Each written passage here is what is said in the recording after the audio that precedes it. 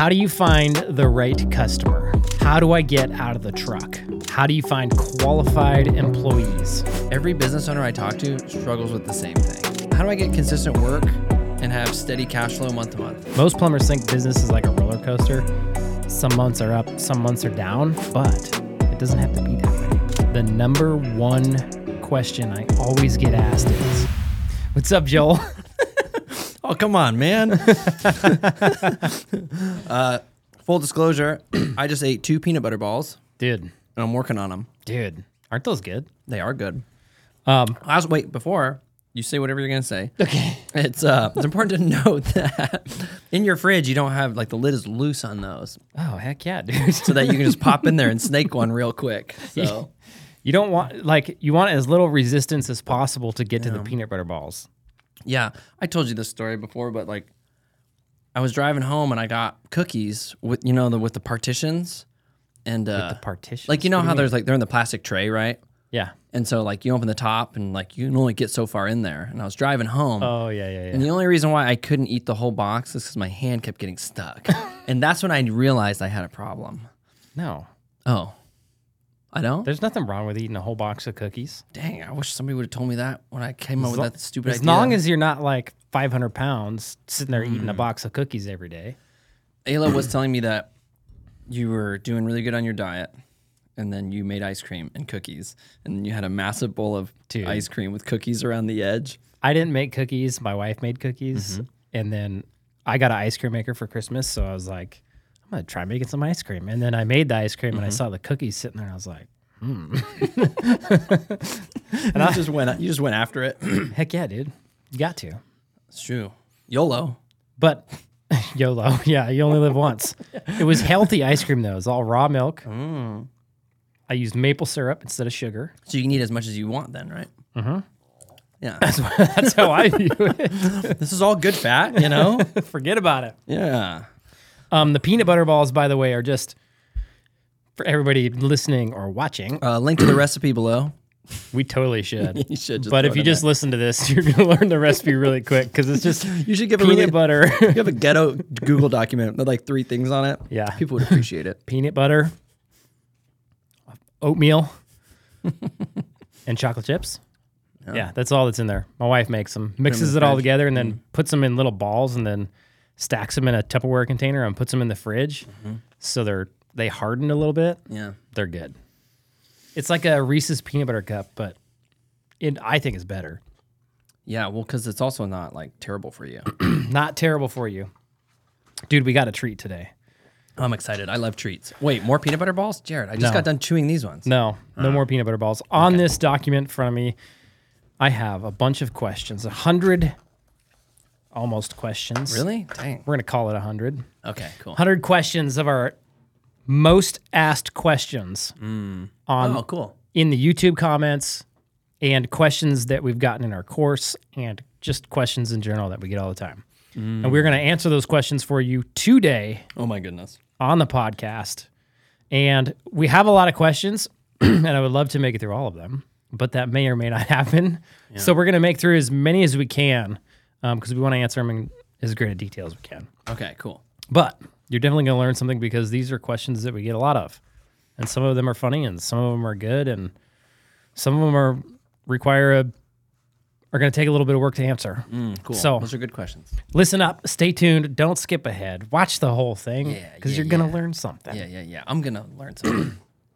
You're definitely going to learn something. And I learn something every time. You're going to be the one answering the questions. Oh, crap. Is that how this goes? This is how this goes. So I want you to read the question and then read it like you're asking me. Yeah. And then I'll answer it the best I can. And you can add in your input. Okay. Or ask any qualifying questions. Okay, yeah. Okay. Here you go. Okay, if I don't know how to read, is that a problem? What if this is the moment that you figured out that I don't know how to read? It's a major problem. Awkward. Okay. It's pneumatic. Yeah. Not puniomatic. Oh. Is it still pterodactyl? It's pterodactyl. Okay, yeah. thank goodness. Okay. All is right with the world. Okay. You ready, Jared? Yeah, just for everybody, I looked at this very first question just now. That's it. Otherwise, I haven't read them. Okay, gotcha. Okay, Jared, how do you convince a customer to pay a higher price when they say, I need it done cheap? I need it done cheap. That's the wrong customer. Yeah, but how do you convince them? You don't. Could you? I mean, you could wheel and deal with them, I guess. Like if I went to somebody's house, let's put a little context behind this. If I went to somebody's house and they were like, I have this problem, and I presented them with a solution, and they said, I need it done cheap, I'd give them the cheapest solution I could get. Sure. I'd say, okay, let me think of the cheapest way I can get this fixed for you. I'll give you a price for that. Would you do that before? Okay, so like this was before you would normally offer your normal options that you would offer? Because they said right up front, I need this done cheap, right? That's sort of the scenario. Let's say I offer them options first. Let's just whip out the old toilet flapper example because yes, tried and true. that's one we get all the time. So I would give them the options of toilet flapper. So at my company, we're $6.10 an hour. So that'd be, it'd probably be $610 for a toilet flapper. It'd probably realistically be $620 because of the $5 flapper, and then we double the parts. So it'd be $620 for the flapper. The guts on the inside, I mean, those are only like $20. It's not that much longer, so it'd probably be like $800 or a brand new toilet. I know a new toilet's probably like $1,200. Is probably what we sell it for. So I'd present them with those options, and then they'd say, I'd probably, at that point, dude, I'd definitely get the new toilet. oh, wait, no, you would. No, it was this customer. Hey, man, but I need it done cheap, man. Is that it? Like, can we, I'd be like, well, let's do the flapper. It's the cheapest option. I mean, at that point in time, you already provided options. You already provided a price point. Like you anchored them at that $1,200 new toilet or $800 for all the guts in their toilet. Like they have a pretty good price comparison. Right. At that point, what's funny is most people just choose the guts because they're like, why would I pay $600 for a flapper when I can get guts for like $100 more? Yeah. Right? Yeah. If they don't just jump to the toilet. Yeah. A lot of times they do jump to the toilet. Yeah, which makes sense because it's like, because it makes sense because you're like, oh man, a toilet is like a whole new thing. Yeah. That I can justify in my mind more than just these couple of these little things. And a lot of times the toilet is like the toilet that's in their house is short. Yeah. And it's a round front. And the lid is the old like composite wood ones, and they just freaking slam shut. And so when you're doing this, make sure in your options be like, hey, we can throw in a new toilet that's a little taller, so it's easier to get it on and off of. This is a big one for old people. Also, it's elongated, so it's more comfortable. That's a good seller for the guys. And then also, it'll have a soft close lid. Comes with a lid that just nice and soft. No more wham in the middle of the night. That sells a lot of people. But so let's just assume this guy he's like, oh man, that like cheapest of the cheap that's too much. I need it cheap. Right. I'd say, okay, well, let me call the office and see what I can do. This is what my guys are supposed to do. They don't do it all the time. We're always so busy that when we go to a customer like this, it's like we just go to the next job. Yeah, you're like, all right, cool, man. Well, have a good day. Yeah, because it'll be $96. Yeah, because we have so many of them, right? Yeah. And really, he's not really our customer anyways. Yeah. Okay. But if you needed the work or you had a big shop and you were slow, have your guys call the office and say, hey, I'm here with this customer. Like right in front of the customer? Right in front of the customer. Pull out your phone and be like, hey, I'm at this customer's house. They got a bad flapper. I presented them with the options. They wanted the cheapest, but the cost of the flapper is still more than they can afford. So then the office personnel can be trained to say, well, what were they hoping to spend today to get this problem fixed? And then the technician will be like, hey, they want to know how much you were hoping to spend today. And after telling them $620 for a flapper, they're usually not going to say $50. And even if they do, you can kind of laugh it off, right? So like no matter what they say, if they say, well, I was hoping it would be like $200, well, then you can come back and say, like the office staff would then say, oh, okay, well, tell the customer we still have to cover our costs, but because we're already there, we want to make sure they get taken care of. We could do it for $300. Yeah. Or $350 or whatever. And what Is that number just your break-even number? Like, what is that number that they would say? You can go all the way down to your break-even number. Like if you go grab our playbook, there's a link. If you're on YouTube, there's a link in the description of this video. Right next to the recipe. If you're listening on whatever podcasting you listen on, you can go to any of our social media profiles and there's a link. It's www.wealthyplumber. Actually, it's just wealthyplumber.com/theplaybook. Okay. Or you can also go to wealthyplumber.com/playbook. Save you type in 3 letters. So if you do that, you can go get our pricing calculator. Part of what that pricing calculator does is it gives you a cost per billable hour. That's your break-even rate, right? The thing is, though, if you're at somebody's house and you've taken the time to show up, quote them, call the office, when you go collect just a diagnostic fee, if you don't sell any work, you're losing money. Yeah, sure. And if you don't have anything going on after that. Yeah. Well, there's 2 ways to think about that.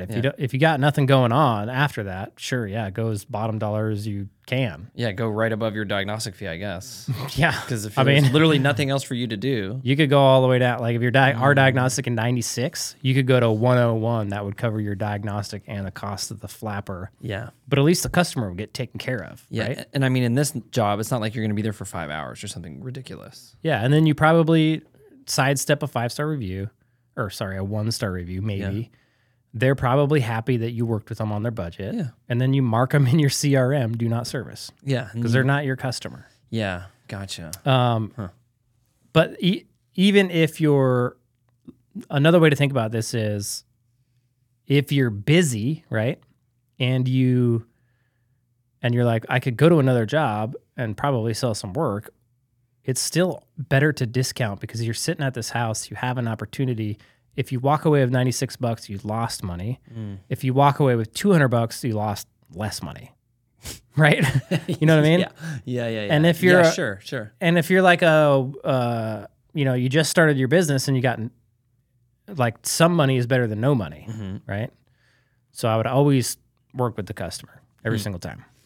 Yeah. So do you find like when people are increasing their price, right?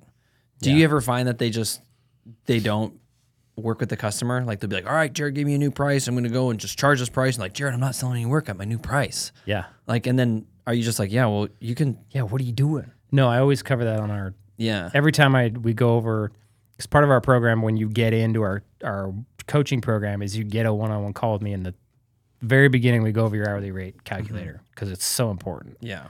And we go over like what it all means and how to use it to your advantage and how to look at it and how to run your discounts and all that good stuff. So yeah. So like if you're out there and you're like raising your rates, like understand that it doesn't mean that like, well, I lost all my jobs now. Yeah. It's like what's going to happen is you're going to make more money because even if you discount, you're starting at like $450 an hour instead of starting at 110 or like 200 where you were before. The thing is, most guys are charging like 100 to 200 somewhere in there. Yeah. I feel like not too many people are down at like 120 anymore. It's like it's starting to catch on. They're all like 150. It's probably the lowest I've seen in a long time. Yeah.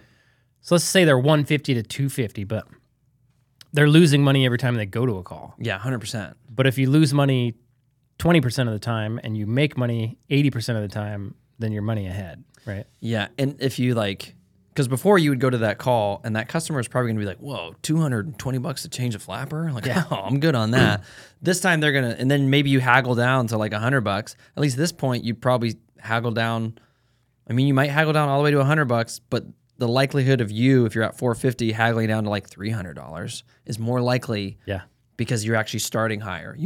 No customer is going to be like, are you sure you don't want to do that for $300 instead of $200? Like that's not going to happen. But so when you're changing your price, you can start high and then you'll sell people at that high rate. You can always go lower, but you can't go up. Yeah. You can always go down, but it's really hard to go up. Yeah. That's funny. Really I never even thought about that because in my head it was like, you just charge that rate and then you just lose the jobs that you would have lost. I never thought that like, nah, man, you're there.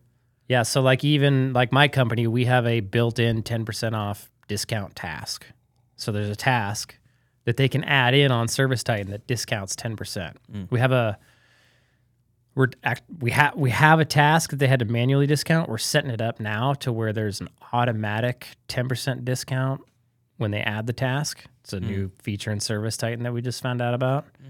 So we're setting it up so that there's a new customer 10% off discount. There's a existing customer 10% off discount, and then we're gonna have one called promotional discount. It's going to be 10% off. And we're going to go in, and the promotional one is going to be like every time we run a new promotion, we're just going to change the name of it. Yeah. Right. So, and we tested this over Christmas and we sold a ton of work. It was actually wild. We had a record December. Yeah. December usually slows down, drops off quite a bit for us. And so this December, knowing that and knowing we were coming up on Christmas, like 2 weeks before Christmas, we ran 1 week before Christmas, we ran a 10% off until Christmas discount. And then after Christmas Day, we ran 10% off until New Year's. Had to do the work before that, before Christmas or before New Year's. Otherwise, you lose your 10%. Dude, that pushed so many people over the edge. It was crazy. It was wild. Yeah, it was like, well, I guess I should do this now because if I don't, I'll miss out on this. And depending on 10% is always something, but it could be like actually something depending upon what they needed done. I mean, for us, the minimum it is $60. Yeah, sure. So, and $60 is a lot to some people. So like, think about it. Then they're like, okay, I can say no and pay them $96, or I can pay $60 less now for the work. Yeah. And they're likely just going to call somebody else. Like they're either going to call us back later or call somebody else back later. Right. I think in our case, when we go and we sell work at a discount, they were going to call us back later. Right. They didn't want to spend the money now, but that little 10% just pushed them over the edge. Yeah. Which was fantastic. Yeah. So I'm going to start running like regularly scheduled promotions just to push people over the edge. Yeah. And my guys will add them to every single estimate. And as long as we sell more work than we normally would, we're money ahead. Yeah, it works. Yeah, we gain efficiency by doing that. Yeah, is what cool. ends up happening. Yeah. Cool. Okay. I think we got that Phew. one. Feel good about that one. Okay. Hey, Jered. Hey, what's up? Hey, man. How's it going? Okay. Question number 2. Dude, we're doing it, man. We're going to make it through 3 of these. This is nerve-wracking because hopefully I can answer all these questions. Yeah, this one's in Spanish, so we'll do our best. No comprende. Yeah, me neither. Yo Uno, necesito. dos, tres. Yeah. Nice, dude. Okay. Can you break down business expenses as a percentage of total revenue? Oh. Generally speaking, is labor 50%, advertising... Wait, hold on a second. Generally speaking, is labor 50%, advertising, marketing 20%, overhead 20%, profit 10%? I think there's supposed to be a question mark there. Also, kind of wondering if you take home a salary or is it a percentage or how that works. Okay, 2 questions in one. Yeah, bonus. Okay, question number 1, percentage-wise, this is how it breaks down. The best way to think about it is on your P&L. Yeah. You have 100%. Like every dollar amount on your P&L adds up to 100% Makes sense. of your total income. Okay. So if you work your way from the bottom up and you just add up all the numbers, by the time you get to the top, the total income and all the numbers added up are going to be the same. So total income is 100%, or gross revenue, or whatever you want to call it. Yeah. So then you have, under that, you have your COGS. Wait. Okay, so under the top line, you have your COGS. Top line revenue. Have you ever heard that said? Yeah. Yeah. That's just referring to like the very top line on your P&L. Yeah. Is how much money you brought in. Yeah. They're going to call it a gazillion different things. Yeah. But it's however much money you actually, like, and it's not even like how much you sold, unless you're on well, we won't even go there. It's how much money actually hit your bank account. Okay. Yeah. Because you could sell work but not have done that work. Yes. And everything under that from there on out is how much money left your bank account. Yeah. And there's a few lines in there that tell you how much is left over after that money went out. Okay. So top line, total money collected. Yeah. How much money hit your bank account. Underneath that is your COGS. And we'll come back to COGS. Underneath your COGS is your gross profit. Gross profit is one of those line items that's how much was left over. It's almost like middle line. Nobody would call it that, but like in my brain, that's like how, because like it's a literal line. And it's then, like a core. It's like 20% down from the top. Okay, so it's maybe not really middle line. It depends on how much you break up all your stuff. Yeah, sure. It could be like way up at the top. Sure. Okay. All it is how much money came in your bank account minus how much you spent on COGS. Okay. So you want your gross profit to be 50% minimum. I'm just calling it minimum. Some people are going to be able to roll at 60, 70. The higher you get that gross, the better. Sure. The higher your gross, the better. Minimum is 50%. My company, we run dead nuts pretty much 50% all the time without fail. In your COGS are anything related to the direct fulfillment. We've covered this a lot on this podcast recently. Yeah. But anything related to the direct fulfillment of your product. So if you have a plumbing business, you buy and resell two things: materials and skilled labor. Yeah. So any costs associated with your materials or your technician labor are COGS. Yeah. Not tools though, right? No, not tools. Yeah. Subcontractors, COGS. Okay, interesting. So yeah, that makes sense. Materials you buy for the job, anything you spend on subcontractors, and anything associated with labor. So their wages, their commission, your employer portion of their taxes, any of their benefits, that's all COGS, okay? Cost of goods sold. You're going to subtract that, and you should be left with 50%.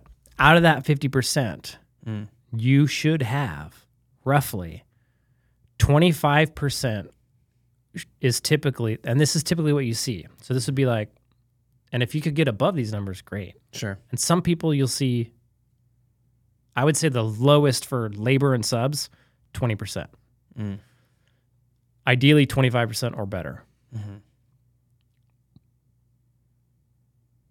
I thinking about this right? Am I going backwards? I don't know. Maybe. Let's just keep going. We'll find out. I don't know. You'll figure it out. 25% is typical what you see, okay? And then materials. Did I say labor and subs? Materials and subs I would throw in the same category. Like I would say that's going to be 25%. Yeah, you did say labor and subs. Okay. Yeah. I would say material and subs, 25%. And that should be an easy one to hit because you should be marking those up 100%. Okay? Otherwise, you're never going to hit your 50% gross profit margin. Okay? Out of labor, all your labor costs should be 20% or 25%. Yeah. Okay? It should be no more. That should be like, that's maximum. Yeah. If you could do it for less, then great. That's going to raise your gross profit, right? So that's typically how that works out. 50% gross. Out of that 50% gross is typically 25% material subs, 25% labor. Okay? Gotcha.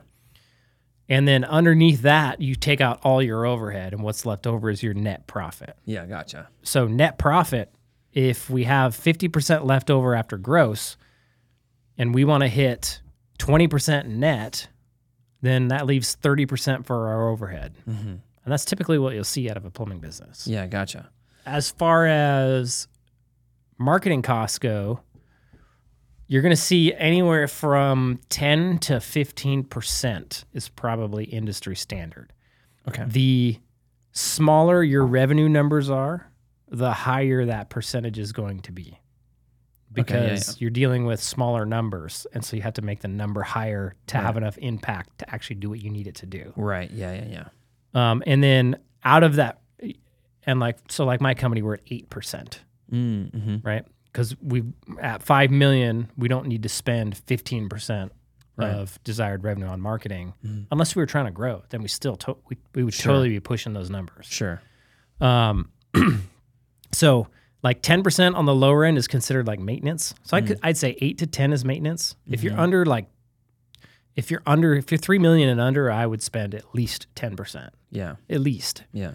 And then, you get up into 12% and it's like, okay, we're growing at a steady rate. 13, 14, you start getting more aggressive. 15 would be like, I'm being really aggressive with my marketing. that's how much you would want to spend on marketing. Yeah. Okay. Okay. Second part of the question was also kind of wondering if you take home a salary, or is it a percentage, or how does that work? So how does your salary works? So salary is your salary should be overhead. Gotcha. And it should be part of the business expenses. Yeah. You as the business owner need to get a paycheck. Yeah. You don't just get paid from profits. Right. You are a part of that company and you need to get a paycheck. You are the CEO. Yeah. Okay. So forget the term business owner. You're the CEO. Yeah, and the CEO gets a paycheck. CEO gets a paycheck. Yes. Yeah. As long as you're doing anything in the company, you get a paycheck. Right. And so that needs to be part of what you factor in when you're factoring pricing as well. Yeah. The business needs to make a profit aside from your paycheck. So yeah, sure. Because if you're profitable until you take your paycheck, you're not really profitable. Yeah, it's not going to show profit on paper. Yeah. And you would be lying to yourself. Because I've had these conversations where guys are like, well, I'm profitable. I'm like, Yeah. before or after your paycheck? I'm like, well, before. Yeah. Like, so you're not profitable. You're not profitable. Yeah. Yep. And anybody who comes to buy your business is going to look at it that exact same way. Right. So they're going to say, okay, you made $500,000, but you didn't take a regular paycheck. So you really only made, $350,000 Yeah. after you paid yourself. Yeah. So, or they're going to look at it like, okay, your profit margin says 300,000, but you took home 150,000. So that means your business is capable of providing us with 450,000. Right. IRS purposes, they're going to look at it and go, if you're paying yourself a regular paycheck, like if you're an LLC and you're paying taxes on your paycheck, just like a regular payroll tax, then you only have to pay taxes on what the company made. Yeah, gotcha. Right. That sounds a little less complex. Is that true? I don't know. A lot of guys, they will just take owner draws instead of paying themselves a regular paycheck. And that's what I did when I was growing, and it was a big mistake because it was like, I got money, I'm going to pay myself. I don't have any money, I'm not paying myself. Yeah, sure. Right?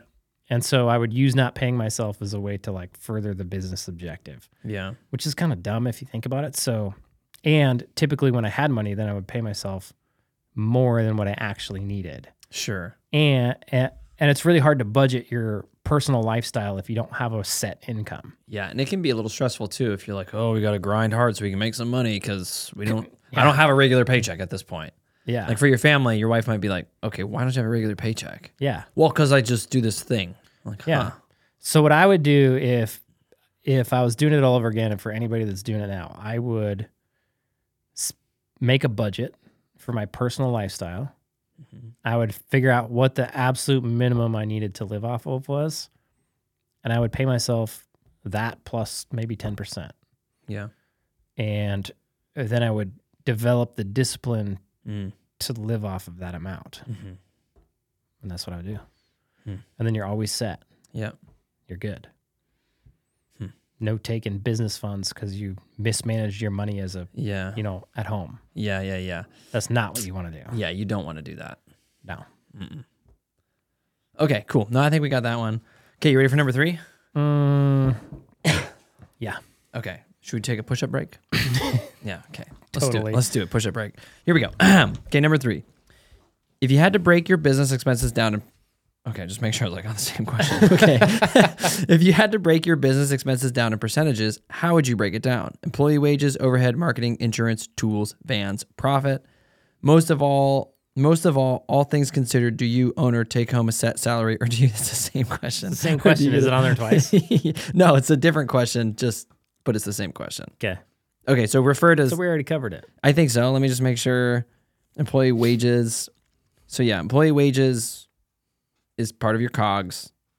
25%. Overhead, marketing goes into your overhead. Insurance goes into your COGS if it's attached to your employees. Tools, no. Insurance. Health insurance would go into your COGS. That's what I mean. It's health Business insurance would be overhead. Okay, cool. So that's helpful. And then tools, vans, that's all in overhead. Correct. I think sometimes it gets, because I was actually thinking about this today, ironically enough, is that I was like, I think I was eating and I was like, wait, is tools part of COGS? No. And then I remembered, I was like, it's not, because in our heads you think we need tools to do the work. You need tools to do the work, but you don't buy and resell tools. Right. That's not your business model. Correct. Yeah, gotcha. And that's You buy and resell materials and skilled labor. Yeah.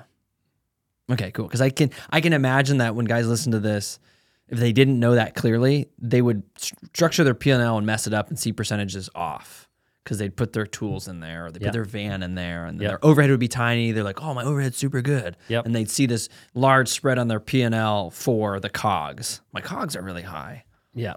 Yeah. The way I think about it is, if I bought and sold coffee cups, if I bought this from somebody and resold it to you, my COGS would be this coffee cup. Yeah. That's it. Yeah. That's all. Yeah. Right? And so you buy and sell materials, skilled labor. That's it. Yeah. So if it's not associated with the materials or the skilled labor, it's not a cog. Yeah. Okay. Okay, cool. And the reason we split it up on our P&L that way, number one, it's handy to go, oh, I hit 50% profit. Cool, I'm healthy. I hit 50% gross, I'm healthy. I hit 20% net, I'm healthy. It also helps you identify, if you have a problem, where the problem is at. Sure. Because if you go down to the bottom of your P&L and your net is like 10%, right? Then you go, I got a problem. And then you could go If you go up to your gross profit and you hit 50% gross, then you know you have an overhead problem. Oh, dude, that's so helpful. If you didn't hit 50% gross, you know you have a COGS problem. Yeah. Right? Gotcha. So it just helps you to know where to look. Yeah. Yeah, that is super helpful. So instead of, I mean, and we talk about this, but like the name of the game is understanding where your problem is so that you can fix it. Yep. And since guys don't understand the business model to start, they don't even know where problems, they wouldn't even know where to look. They have no clue. Yeah. Not a clue. So it's just like, you're just hoping that what you're doing is going to work Most people for long enough. Most guys are trying to build their business within a we'll call it a cap. Yeah. Right? So they believe, like they think, I can only charge this much. How do I design my business within that cap? The reality is you need to say, this is how much it costs me to run my business. How much do I actually need to charge to run this thing? It's different than what most people think. Yeah. Yeah. Okay. Dude, question number 4. We're ripping through these. Okay, real quick, because we're talking about P&Ls, when you're talking to your accountant and your lawyer and your CPA and your, I guess they're the same thing, but, and your bookkeeper, they have no idea about any of this. Sure. Yeah. Yeah. No clue. Your bookkeeper probably does books for lots of businesses. I was barely making it, and my bookkeeper was like, you're killing it. And I was like, what? Because she was just looking at just revenue, right? She's looking at revenue. Yeah. She's like, your revenue's awesome. Like top line revenue. Yeah. I feel so cool when I say that. Top line revenue? Top line, bro. Yeah. Oh, man. It's up here. That's how you know you made it. You can throw these words around at parties, everybody. You sound really sophisticated. Yeah. How's your top line? Unless there's like a real business owner there and he's like, this guy don't know what he's talking about. Beware. Okay, actually, I derailed you on that. So your bookkeeper doesn't know. She doesn't know, so don't listen to her. Yeah, is all. Or like maybe know enough so that you can help her structure your P&L. Oh yeah, a lot of guys have to go talk to the bookkeeper and say, this is how I need my chart of accounts structured. Okay. Yeah. Okay, this is a slight dogleg in the conversation, but it seems to me that you hire these people, these bookkeepers, accountants, marketing agencies, and the assumption is they know exactly what to do, so you don't have to know anything. That's the assumption. Very good. What's the reality, though? The reality is that, yes, they are a professional in their field. Yes, they should know what they're doing. But they're just people, right? Business is just think about how often, you may not know this, but our listeners, you're in our business, you're in the Wealthy Plumber. Think about how often we're like, oh crap, we messed that one up, right? Definitely. Or, oh man, we didn't even think about that, right? We're constantly learning every single day, okay? We're constantly becoming better people. We're constantly making mistakes, right? And we try to limit that to the best of our ability. But at the end of the day, in every single business, the business is full of people, right? And people make mistakes, and people sometimes don't know what they're doing and run into things that they don't understand, right? So anytime you deal with a contractor or subcontractor or a marketing company or a bookkeeper or a CPA, it's your job as the business owner to understand what's going on and be involved and make smart decisions. Yeah. I like to think of when you're hiring these people, it's a partnership. Yeah, sure. It's a partnership, but ultimately who's responsible in this partnership? You are. You are. It's your business. So you need to be involved. You need to understand what's going on, and you need to be a part of the decision making. Right. Not just say, "Oh, they got it. Right. It'll be good." Yeah.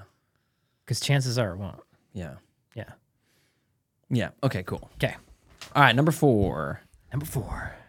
The rip the customer off mentality word gets around. Next thing you know, nobody wants you. Word of mouth will send your referrals to the trash can. Once a customer figures out you rip them off, you're out along with everyone they know. Now, your customer is my customer because they get a good job at a fair price. So I thank you for being so greedy. It sends customers my way all the time. LOL. Yeah. Your response. So this guy is assuming that being expensive is ripping people off.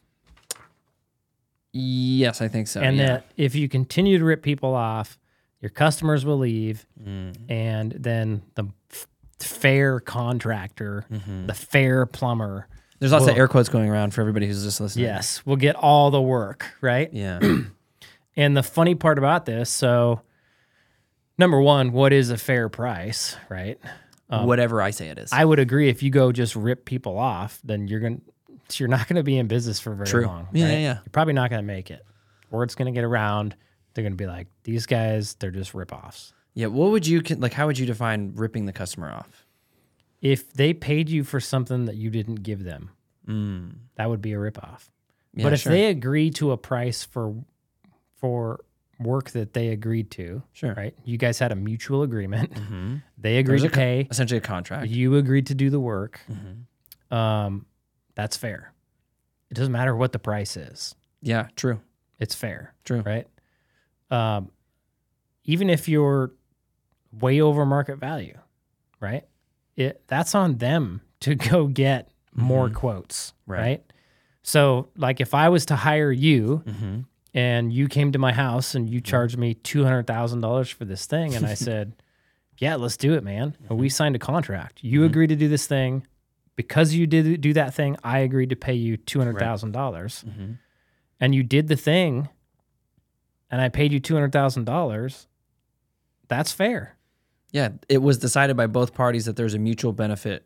If I call around afterwards and I get a quote for $50,000, and I'm like, this dude ripped me off. That is not on you. That is on me. Yeah, that is on the person who, I guess in this scenario, didn't do their due diligence to find the best price, whatever they wanted to do. Yes. Like they just took that business in that moment. Like when I bought a brand new car that was a terrible deal for me, it wasn't the salesman's fault. It wasn't anybody's fault except for mine. Because I said, oh yeah, I'll agree to this astronomical price for this tiny car. Sure, I'll sign my name to it. This is a true story, by the way. Yeah, by the way. It wasn't their fault. No. Like I can't walk out of there and be like, oh, that salesman, but see, some people might, right? They might walk out and be like, that salesman didn't give me all the information. Those people have the victim mentality. Yeah, and the reality is it's like you're responsible for what you do. Yes. Okay, that's half the equation though. Yes. On the other end, like as a contractor, you have to decide, or as a plumbing business owner, you have to decide what is a fair price that you're willing to charge as well, right? So to me, a fair price covers my expenses, provides the customer with a good experience, provides my employees with a good living, and still makes a profit. Right. So if I can charge a price that does those things, right, then that's a fair price. And the other thing is like the market is a real thing, okay? If I'm in town and I'm providing this incredible value to my customers, to my employees, and I'm making a profit, and I'm charging more than what it costs me to provide that value and make a profit, somebody could come in and provide the same amount of value at a cheaper price. Right. If the playing field is equal on value, Right. the only other deciding factor is price. Right. So when you price high, it's a measure of the the value you're bringing to the marketplace. Yeah, so sure. your expenses for your business, as long as they're legitimate expenses that either increase efficiency or bring value to your employees and bring value to your customers. If they're not doing any of those, then you don't need them. Right. Right. You don't have any fluff expenses. Your expenses are a direct representation. It's a dollar amount representation of the value you're bringing into the marketplace. And as long as you keep those expenses as low as possible and charge enough to cover those expenses, make a profit, nobody can come into the marketplace and do the same thing you do any cheaper. That's what I would call, for me personally, as a plumbing business owner, that's what I would consider a fair price. Gotcha. Now on the other end of it, to this guy's point, like he's under the mindset that he's going to be able to go in and, I mean, just think about the silliness in this comment, right? You've got big shops charging $600 an hour and they've been in business for years. Yeah, they typically grow and they they're hire all the guys. And the guy that you just had got lost to the big shop because they get most of more. They get most of the customers. And in his logic, they would go out of business, like because all the customers would flee to this guy. Yeah, and this guy would be, I guess, making a lot of money, question mark? This guy would be the millionaire, then the big shops would be going broke. But the opposite is true, right? Yeah, I guess that's, yeah. So it's a bad belief. Yeah, it just doesn't pencil out at the end of the day. No. Yeah, gotcha. Okay. I feel good about that one. Feel good about that one? Sure. Okay. What advice would you give people who aspire to start a plumbing company in places like England? I assume there may be something that would be different to have separate advice. I assume that there may be something that would be different, or there might be different advice that you would need to give. It's all the same. How so? No matter what, like, they have plumbing problems. They call a plumber to get them fixed. It's a different currency. But at the end of the day, currency is just a metric to measure numbers. Right. So it's the same. Yeah, the numbers might be different, smaller or larger, but would it even be the same like on your P&L, like the same percentages? Yeah. Same thing. Because again, you're still, like the answer to this question exists in what we've talked about already, where it's like what you're doing is you're selling skilled labor and materials. Yep, and you're going to take that skilled labor, whatever you have to pay them to get them to come work for you, and whatever you have to pay for the materials, you're going to mark that up enough to hit 50% gross profit. Yeah. It's going to be 100% markup on that stuff, and you're going to keep your overhead under 30%.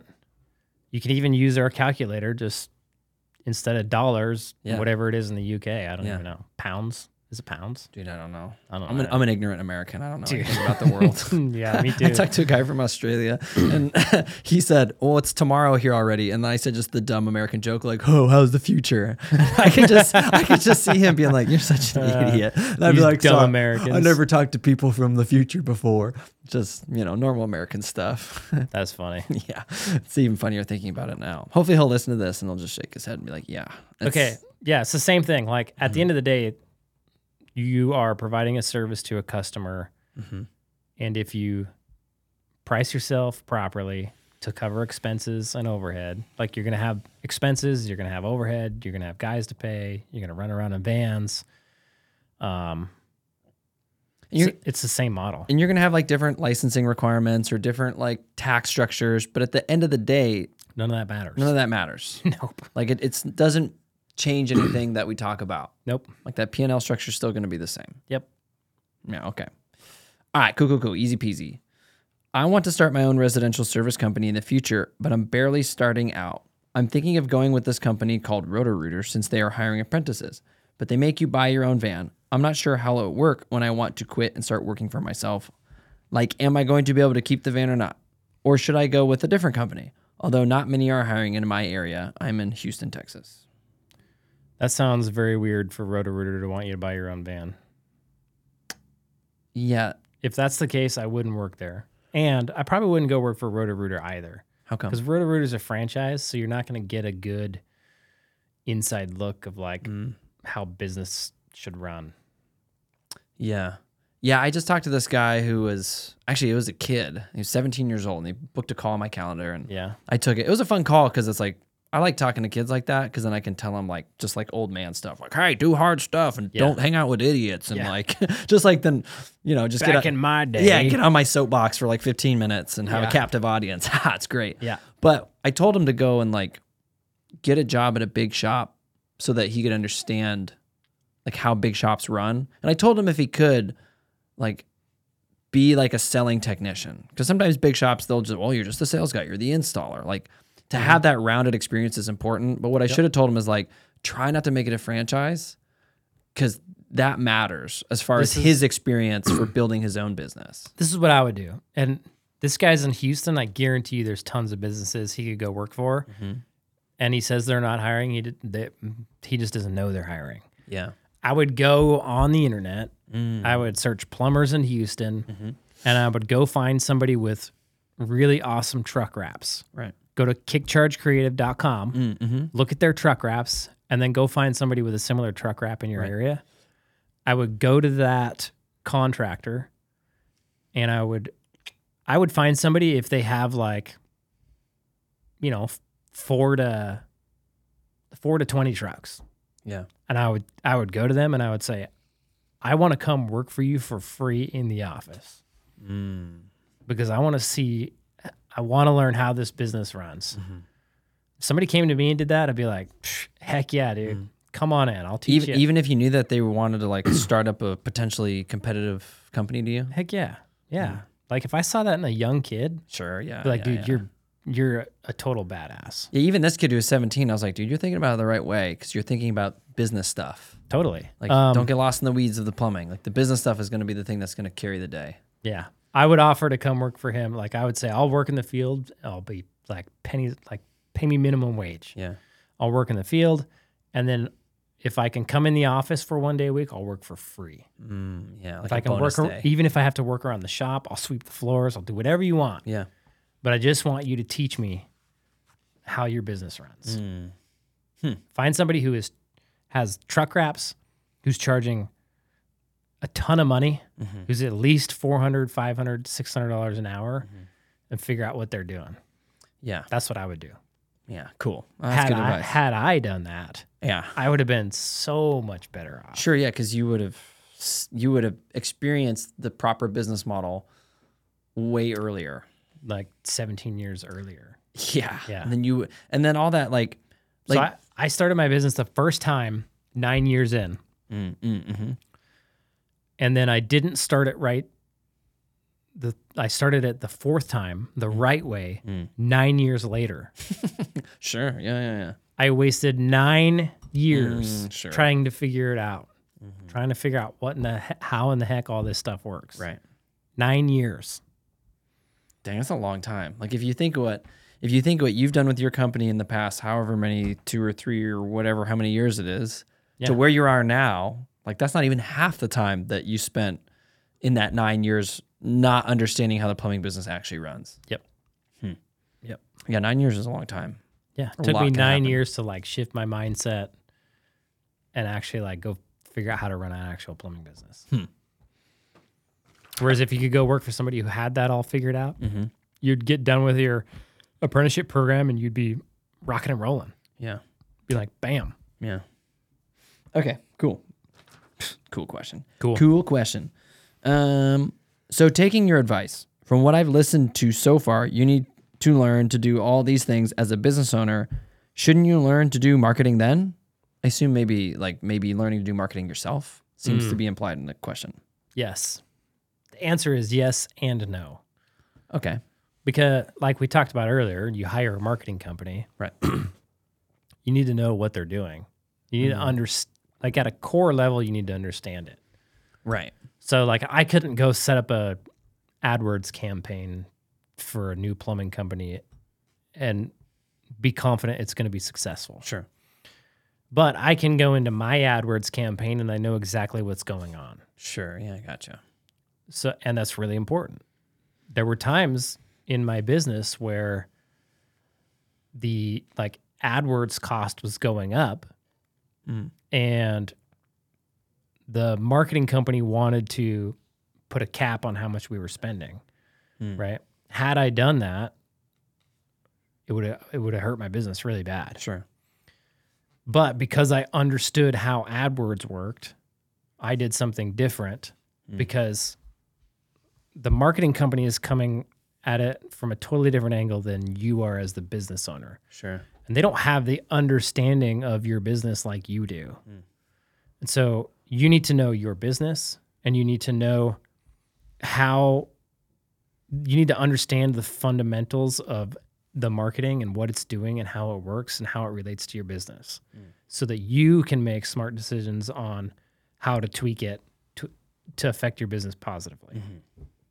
That's what I think. Cool. I like that. But to try to do it all yourself, that'd be a huge learning curve. Yeah, and I think what happens is, because again, when guys are trying to build a business underneath an artificial cap, they think, I'm going to save money by doing the marketing myself.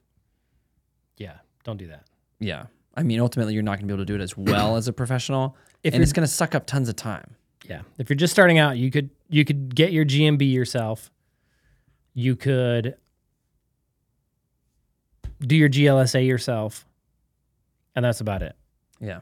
You could get your social media. But even then, most guys like screw up the Facebook header image. Yeah. Like it just looks like garbage when you do it. So yeah, true.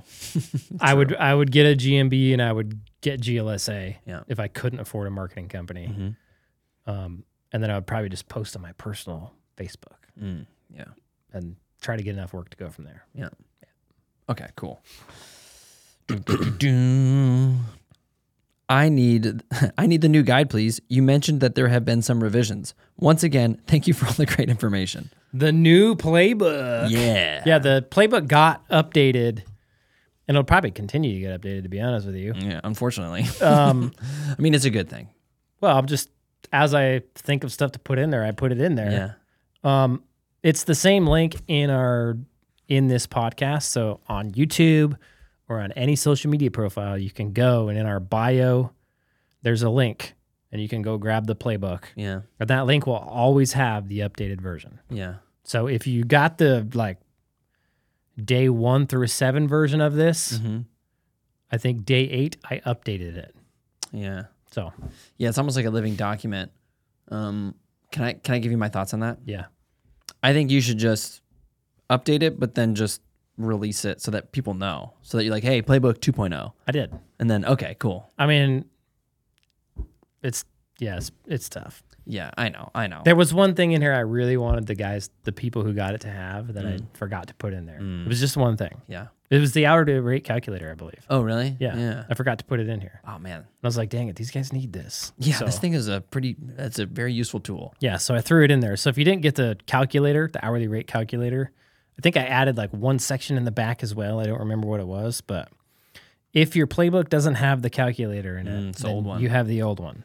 Gotcha. And to get the new one, go click the link, throw in your email, and you'll have it. It'll probably be in your junk. It'll Junk be in email, that is. It'll be in spam, junk, something. Yeah. If you want to do us a huge favor, you could mark it not spam. Yeah, because then that will help you get whatever else we keep sending you. Yes, because we're always sending you good stuff. Oh, yeah. Always. Good stuff. Yep, I read them every day. Do you? I don't even know what's you on don't them. even check your email. Yeah. All right. Okay. Could you maybe do a video on what your overhead versus your revenue? Trying to see if your $400 to $500 an hour is because of the location you are in. So, kind of a dual question. Yeah. Okay. Yeah. And we've answered a lot of this. Yeah. But, overhead versus revenue, and then $400 to $500 is because of location. Yeah. And maybe the assumption here is, you can charge that much because you're in the middle of Alaska and you have to sled dog everything in, and it's super expensive. It doesn't matter where I was. People would be like, you can charge that much because you're in a really busy market, or you're in a unique market. If I was in California, they'd say, you can charge that because you're in California. Or if I was in Florida, if I was here in Pensacola, Florida, they'd probably be like, you can charge that because there's a lot of rich people there. Yeah. Or whatever. But yeah. So here's the thing with this. We'll answer the second part of the question. Okay. It doesn't matter where you're at. You have to cover your expenses and charge the customer enough to make a profit. Right. Charge the customer enough to cover your expenses and make a profit. Yeah. I've never, ever, ever walked through an hourly rate calculator with anybody, and I've done it for hundreds of business owners. multiples of hundreds. It's never come below $400 an hour. Yeah. Ever. So the cost of running a business, let's put it this way. How much you have to charge to cover the cost plus make a profit has never been less than 400. Yeah. Alabama, Florida, California, Alaska, New York, North Carolina, South Carolina, Vermont, Virginia, Montana, Colorado, Kentucky, I don't care where you are, it's never been less than 400. So no, it is not location dependent being $400 to $500 an hour. It is location dependent, like whether you're 400 or 600, right? Yeah. Yep. If you're in California, it's going to cost you more to run your business. You're going to have to charge more to the customer to make up for that fact. The good news about that is that you just end up doing higher dollar amounts. And so if you maintain the same profit margin, you make more money doing the same amount of work. Yeah, sure. Right? But then California takes it all from you.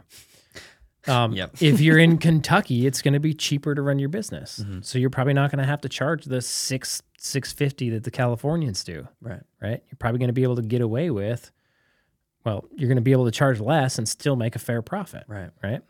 So it is location dependent, but you're never going to be under 400. Yeah. Yeah. It's location dependent, but not maybe for the reasons that this question asker is thinking. Yes.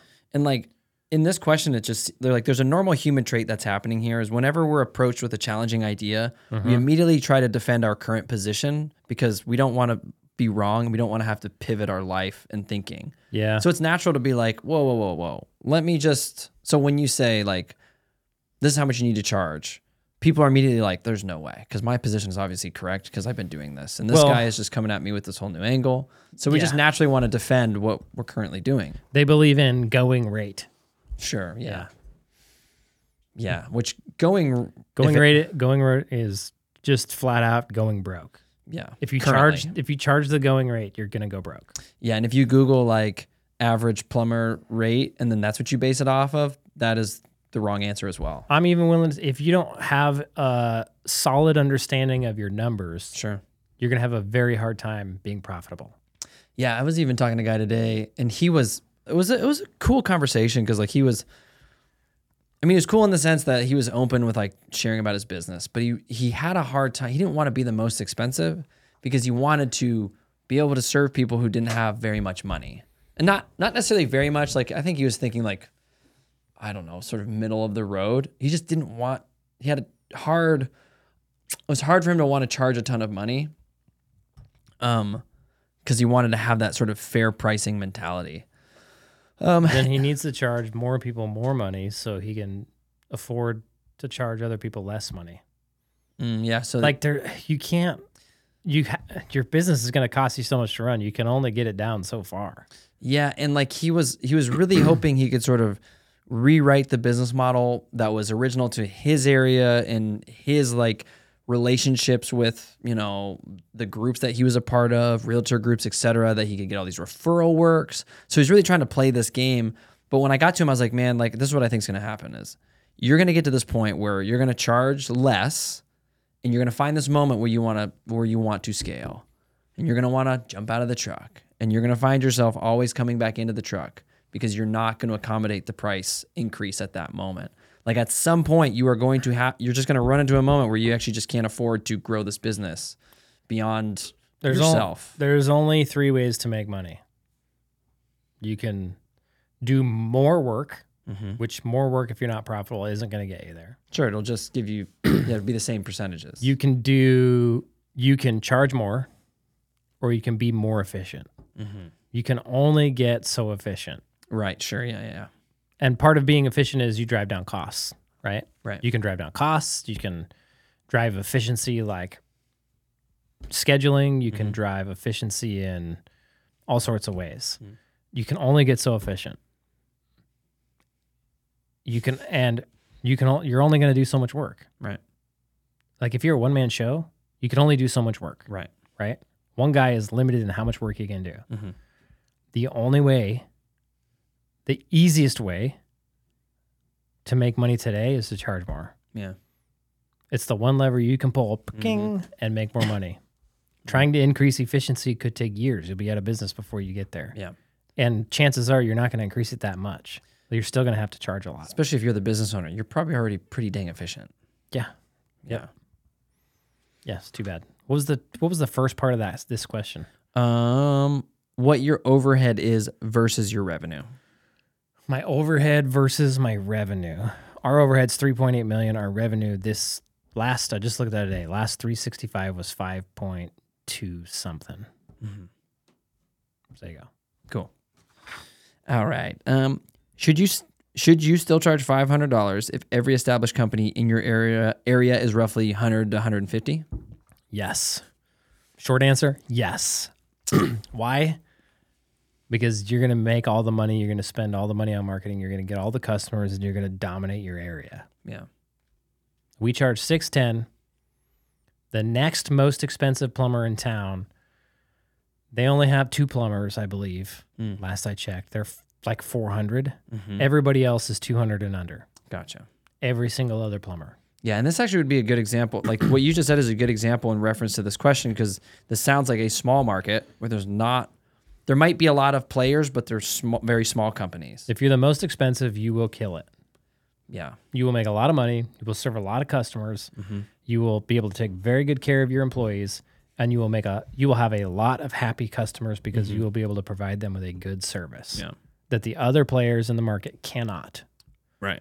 Number one, they can't even get new customers. Mm-hmm. Number two, they can't provide them with a good service because they don't make enough money to provide them with a good service. Mm-hmm. They can't hire good guys because they can't pay them enough. Mm-hmm. They're just stuck.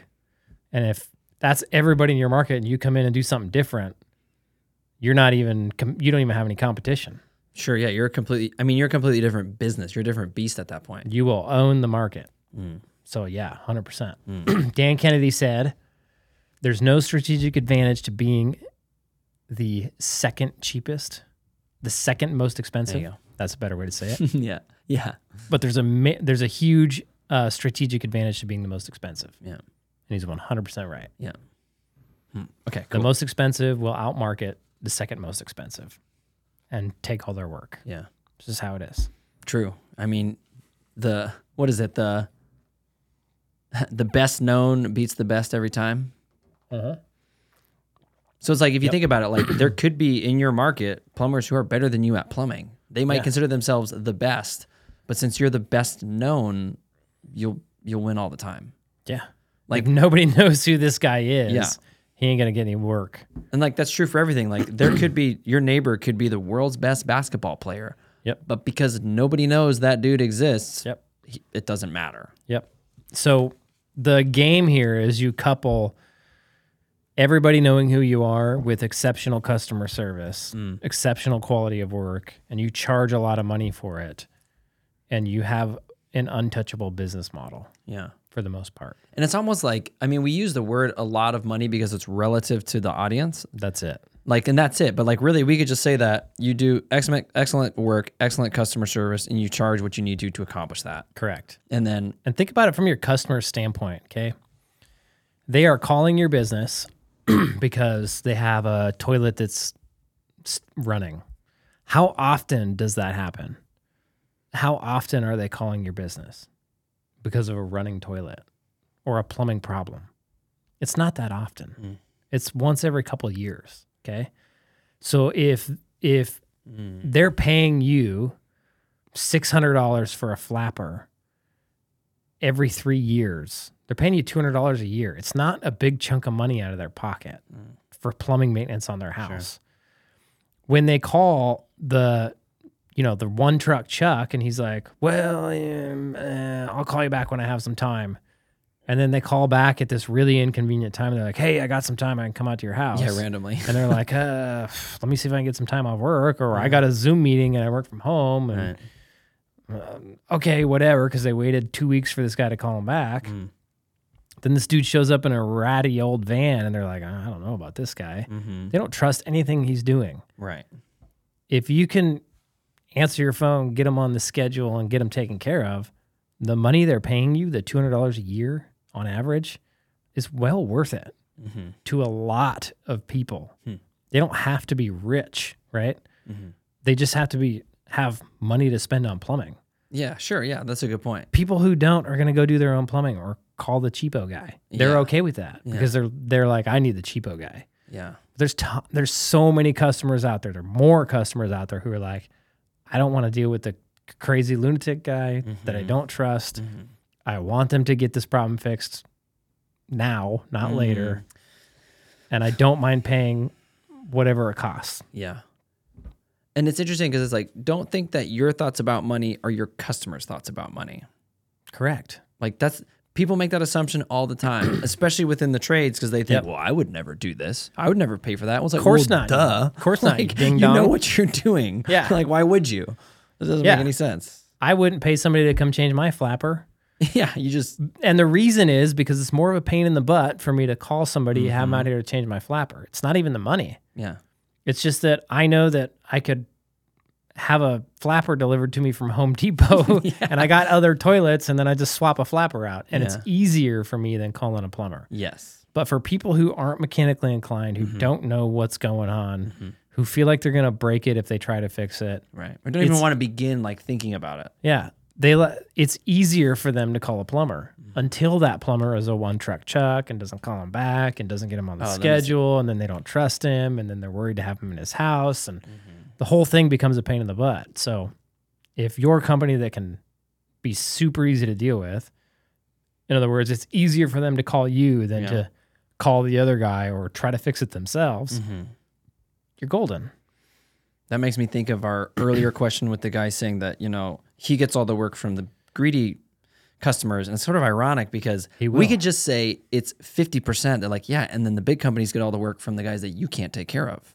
Like it goes both, like it can go both ways. They get all the work from the people who don't want to deal with him.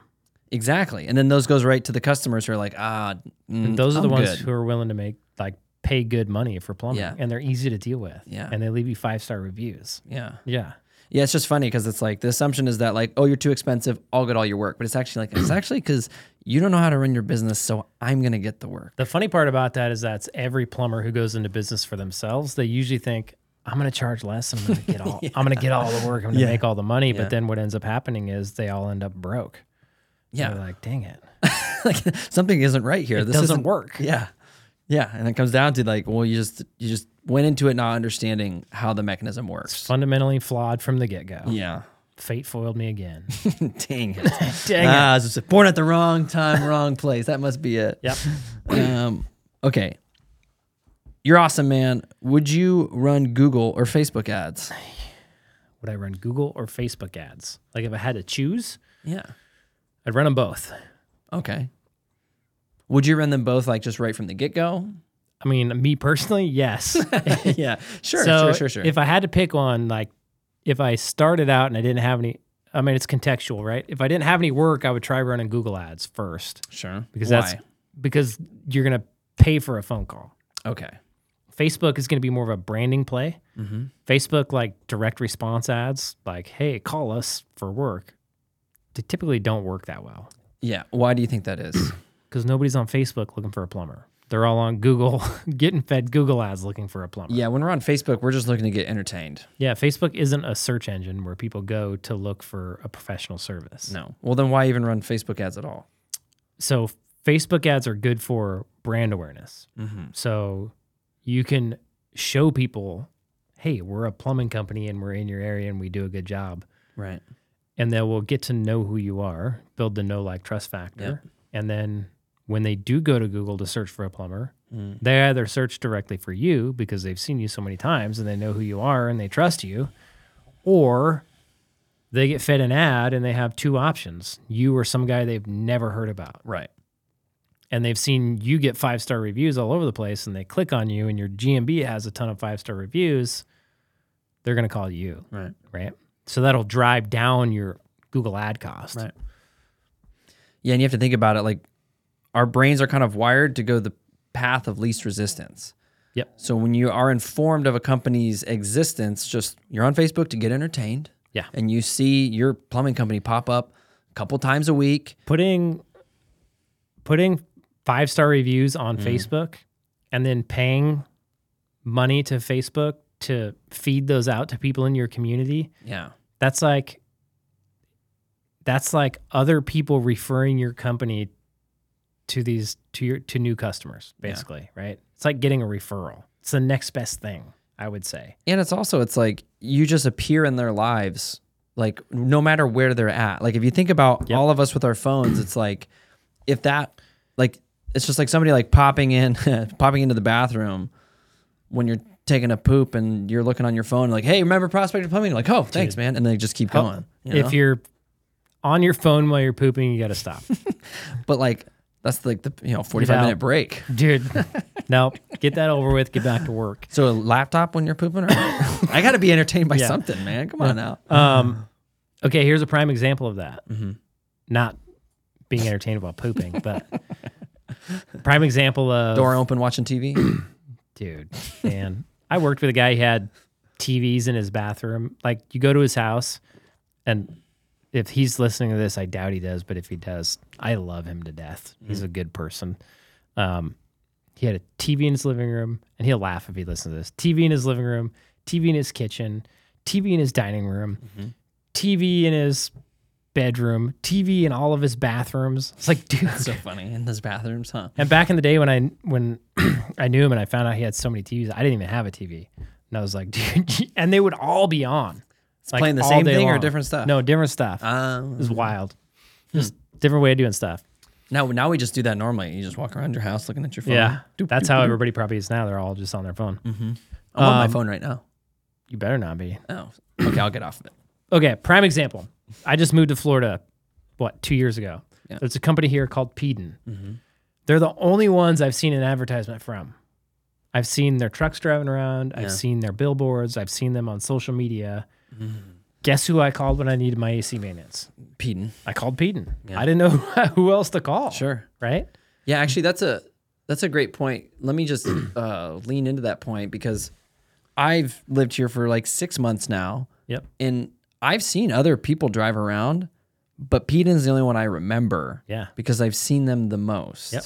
You remember, what color are they? They're red and white. Wow. See? There you go. I can see their van in my head. Yep. I can see other color schemes in my head, but I can't see the names. Like I'm trying to imagine them right now. Yep. And it's just because I haven't seen them as much. Yep. You haven't seen them often enough. Yeah. And so the game, social media provides the service of getting in front of your audience, your customer, often. Yeah. And reliably often. Yep. What's cool about social media, especially for like plumbing businesses, is it's not something that's like, oh, it worked last month. We got in front of this many people this many times. It's like each month it's pretty dang consistent. Dude, it's remarkably consistent. Yeah, for the same amount of money spent. Yep.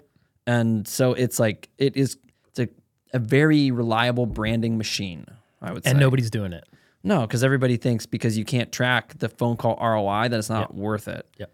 And it's just a very shallow-minded perspective on advertising. Correct. And so when we go back to like understanding the marketing landscape, that's why it's good to understand the marketing landscape. Yep. And like understand more than just like, oh yeah, I got to get my phone to ring and that's it. I'll let the experts handle it. Yep. Because sometimes the experts, like nobody's doing Facebook very well for plumbing businesses because even the experts don't even think about it. Yep. They're focused on... It's too hard. Well, yeah, because and also it's hard to pitch. Like if I'm trying to sell you into my thing and I'm like, hey man, like I can't really attribute phone calls to this. Yeah, but you'll get in front of people. There's no measurable ROI. Yep. And we know from experience doing social media for plumbing businesses, people get super picky about what their content is for no reason. Yeah. Right? Yeah. Yeah, because people are particular about interesting things when at the end of the day, you're like, yeah, but people are seeing your colors and your logo and they're seeing your 5-star reviews and they're meeting your people. You shouldn't care anything outside of, am I making money? Yeah. Is what I'm doing making me money or not? Yeah. That should be your main focus. Yeah. And a lot of times they'll do social media that has zero effect. Just does not make them money. It's completely useless. It just sits there. It's very boring and arbitrary. Silly. It's the same thing that everybody else does with the same stock photo. Yep. Okay. Next question. We could talk about that all day long. Yeah, we could. Okay. All right. Are you a plumber by trade? You think it's a good idea to become a plumber first, then start my business and hire people? Question mark. You think new construction plumbing is good experience? Okay, that's it. 3 questions. Yes, I am a plumber by trade. Do I think it's a good idea to become a plumber by trade? Yeah, because you hold a license, makes you personally more valuable. And then you can start your business. You don't have to try to find somebody with a license. Yeah. Plus, it gives you the experience, the plumbing experience, right? If you're already an experienced businessman, and you don't want to go get a license, yeah, you don't have to. You could go buy a business, rent a license, then run a plumbing business, no problem. Right. What was the third question? Do you think that new construction plumbing is good experience? I think it's great experience. How so? So, because I came from new construction. New construction, I did houses, condos, industrial work, all sorts of stuff on military bases. It gave me an appreciation for service work, number one, because I thought it was more fun, right? Yeah. You thought service was more fun? Yeah. And then it also, when you go into a house and you have plumbed a house top to bottom a million times, it gives you a unique perspective when you're going in there of how things are actually ran versus if you were just a service plumber your whole life and you've never seen what's under the concrete. You've never seen what's in the walls. It's much harder to do your job. Yeah, to diagnose the problems. Yeah. Yep. Gotcha. That makes a lot of sense. Yeah, I think it's valuable. You can learn, you start to understand codes and all that stuff. I think it's valuable. Yeah, sure. Okay, cool. That was easy. Okay. I'm confused. I'm confused on what, that's it. I'm confused. I'm confused on what you actually mean by $590 per hour. Is that per guy on the job? Is that per service truck? 2 guys per truck? ?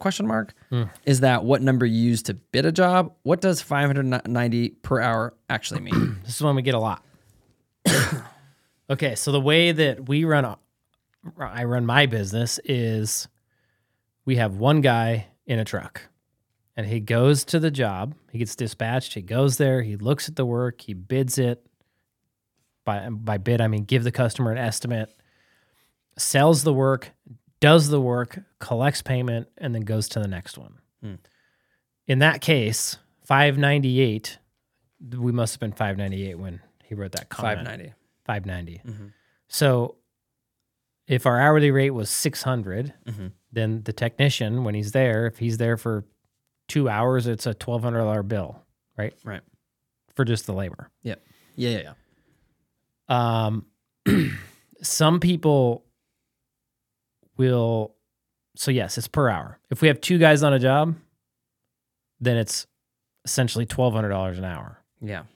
Because that second guy isn't somewhere else doing what you just described that first guy is doing. Correct. So if you don't charge for that second guy, then you're just going to lose. You're going to lose money. Because that guy's just, hanging out for funsies. Correct. Yeah. Exactly. The only instance there would be an exception there would be if a lot of guys like to have 2 guys driving around in a truck. I would just ixnay that right away. Sure. Get rid of the passenger princess. I don't see why you would do that. It's just not efficient. Is there a way, though, where you could figure out if it was efficient? Like the best example I've ever heard for that reason, which is actually, I don't know if it's the best, but it's my favorite. Yep. Is a guy who was in New York, like New York City. Yep. And he says, I got to have a second guy in the truck just so I don't get parking tickets. So if that's efficient, if that's what you have to do, then that's part of your cost of doing business. So in that sense, I would think about my hourly rate as per truck. Okay. Right. So the truck is, okay. And so when you're figuring your hourly rate, though, you would include all of your labor costs. And each truck would only be able to bill out 1,100 hours. So those 2 guys together are still only going to bill out 1,100 hours. Okay? Yeah. And then you charge that much for those 2 guys to show up per hour. Yeah. If another 2 guys show up, you have to double. If another truck shows up in this example. You can think about it per guy or you can think about it per crew. A lot of times, though, when you start adding those extra passenger princesses in, it just drives the cost of your business up. Yeah. And you lose efficiency and you end up having to charge the customer way more for it. Yeah. And then my company can come in with 1 guy and we can provide the same service for a cheaper price. Yeah. But if you can't, like if it's part of, like you're in an area where you have to have that passenger princess, the only way. Or you have super old guys and you have to provide them with a younger buck to go help them grunt their work out. Yeah, then you have to. Yeah, you just have to make sure that you're charging for that. Like you can't just look at it like it's free or I charge for it's, and maybe tell me what you think about this, or if you come across this where it's like, well, we'll charge, a journeyman is worth this much and apprentice is worth this much because they're not as skilled. When in reality, what would you think of that? Like if I just told you that was how I sort of am doing my pricing, I would tell you to not do that. I mean, sure, yeah. He's not as skilled, so he's going to take longer. Yeah. Either way, the job should cost the same, no matter who's there. Right. So if you have a less skilled person going in, it's going to take him longer. Right. And you're not going to pay him as much. Right. Job cost is the same. Right. If you have a more skilled person go in, he's going to do the job quicker, and so you can pay him more. That's how you should look at it. Gotcha. The cost for the customer shouldn't go up or down based on who's at their house. Yeah. Right? Gotcha. It should be the same cost consistently. Yeah, and that is, I think, where guys get tripped up because I'll hear like, well, my cost is this if it's just me. Yeah. But if it's, well, I guess that goes to your first point though, because if it's like, then you would say, and if I bring another guy, then it's just double because that's what it costs for me to bring this other guy, right? Am I thinking about that correctly? If you're, I mean, the real basis problem of this, of somebody being like, is it $590 for you and another guy or $590 just for myself? They don't have an understanding of what it costs them to run their business. Yeah. And if they did, they would immediately know the answers to these questions. Yeah, sure. Yeah. Okay. And if that's you, grab our playbook, link in the bio or in the description, grab the hourly rate calculator and run it. Yeah, gotcha. If you grab that playbook, you'll be able to get access to Jered's peanut butter ball recipe. Okay, next question. That'd be really funny to put that in there. Bonus peanut butter ball recipe. It's kind of my favorite joke. Like nobody would get it. It'd be like it a just dumb takes inside off. joke. Yeah. I get known for my peanut butter ball recipe. You're blowing up on Pinterest. We're running ads to Pinterest now. Like my peanut butter ball recipe. This is how I scaled my $1 million peanut butter recipe. I'm on Oprah. Yeah. Oh, I can't wait, dude. I used to do plumbing, but now I just make peanut butter balls. Oh man. Okay. All right. I would love an episode that dives into what you need to have before hiring your first employee, like the paperwork and payroll and understanding what tax forms and stuff. Thanks for the great insight. That's a good one. Dude, just ask your bookkeeper. Ask your payroll company. Yeah, that's true. I ask Becca's like that stuff all the time. Yeah. Becca, what do I need to do for this? When I hired my first employee, I hired him and then my bookkeeper does my books and my payroll. And I said, hey, Becca, if you need a good bookkeeper, go to, what is it, Becca at BrusselBookkeeping.com? I don't know. I think it's Becca at Brussel. Just look up Brussel Bookkeeping. You'll probably find something. Yeah, it's good. I literally called her and I said, I just hired a person. What do I do? Yeah. And she was like, you need to have him fill out this paperwork. And I said, okay. And she goes, let me send you she sent me just like a rough draft of hers. And then I was able to just change it. Yeah. But it's not much. You need like a direct deposit form. You need some IRS forms, like a W-2? See, I don't even know. W-4. I have tons of employees. We pay them every week. I don't even know what they need. It's not a lot though. It's just a couple things. Like really, you just want to make sure that the government knows how much money they're going to be contributing. Yep. And then they need to be able to get paid probably directly to their bank account. Yep. And then after that, it's all whatever you want to do. It's all proprietary. Yeah. It's like, do you want to have an employee agreement? Yep. Like, how do you want to structure this relationship? Yep. But the legal stuff is pretty dang simple, surprisingly so. Yep. And then I think, you want to know the difference if they're like a W-2 or if they're like a 1099. Like you want to like understand those things, which your bookkeeper could help you or the internet could help you with. Yep. But yeah, that's one of the things that your bookkeeper can really help you. Like even like for Wealthy Plumber, I'll ask Becca stuff and be like, hey, what do I got to do? And she's like, it's this. And I'm like, thanks. And that's it. A lot of business is just knowing who to ask. Yes. Who do I ask to solve this problem? And like, if you're doing any revenue, you should have a bookkeeper anyway. So you already have that tool in your toolkit to ask these questions. Yep. Okay. Wow. Jeez. Okay. Joel is such a likable guy. Would love to hear more about would love to hear about his story more, Jered? Well, am I supposed to answer this? Yeah. So Jered, what do you think about that? Joel is a likable guy. Thanks. Yeah. Cool. Your story, you used to load planes. Yeah, I moved to Alaska in 2008, and it was either that or music school, which music school was like going to be like $40,000 for 2 years. And if you think about music school, it sounds like it's a terrible idea. Dude, horrible. Because like I'm going to walk away with a certificate that I did good in music school. Yeah. And then what am I going to do? Nothing. I'm going to go like hope to get in a band and make a bunch of money. So like, which you could do without him. Yeah, you don't need, you just need a music school. Exactly. So like I went there, I was going to go to music school because it's what my sister did. She enjoyed it. I was going to move to California, to Pasadena, live in my my dad's aunt, sister, somebody. I think his aunt's house.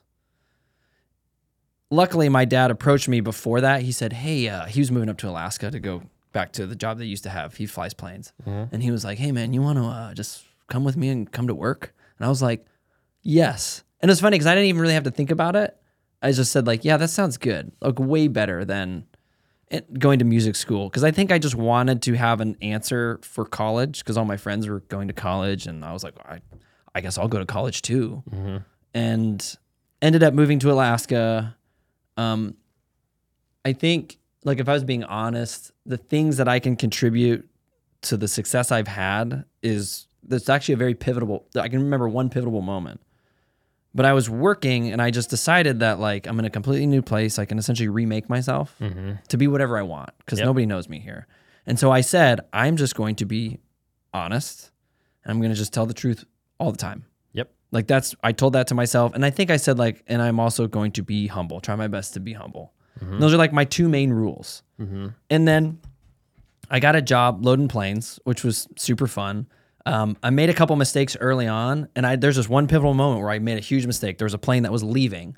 I ran out and put the thing on the wrong plane, right? This very important like medicine went on the wrong plane in Alaska going hundreds of miles to a different place. And my boss looked around at all of us. He says, sorry, Jed, who the fuck did that? Who put that thing on the plane? And everybody's looking around like, not me, not me. And I had this thought in my head. I was like, I can either just say not me, or I can say it was me. And I was like, I stepped forward. I was like, it was me. I did it. Like, I totally messed it up. I was like, my bad.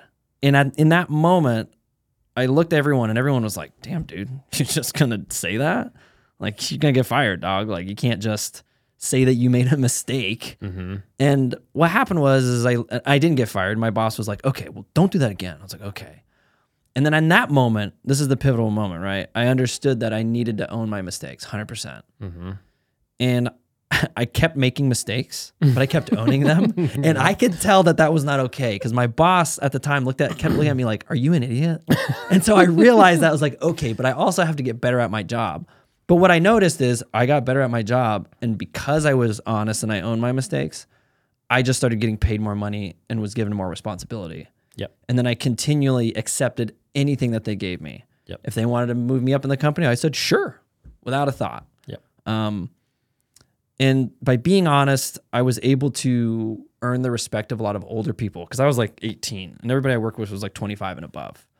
And they just saw me as some snot-nosed kid, you know, your dad's the boss or whatever because he was like the director or something. And like, who are you? But like, I just earned my spot there because I was honest about stuff.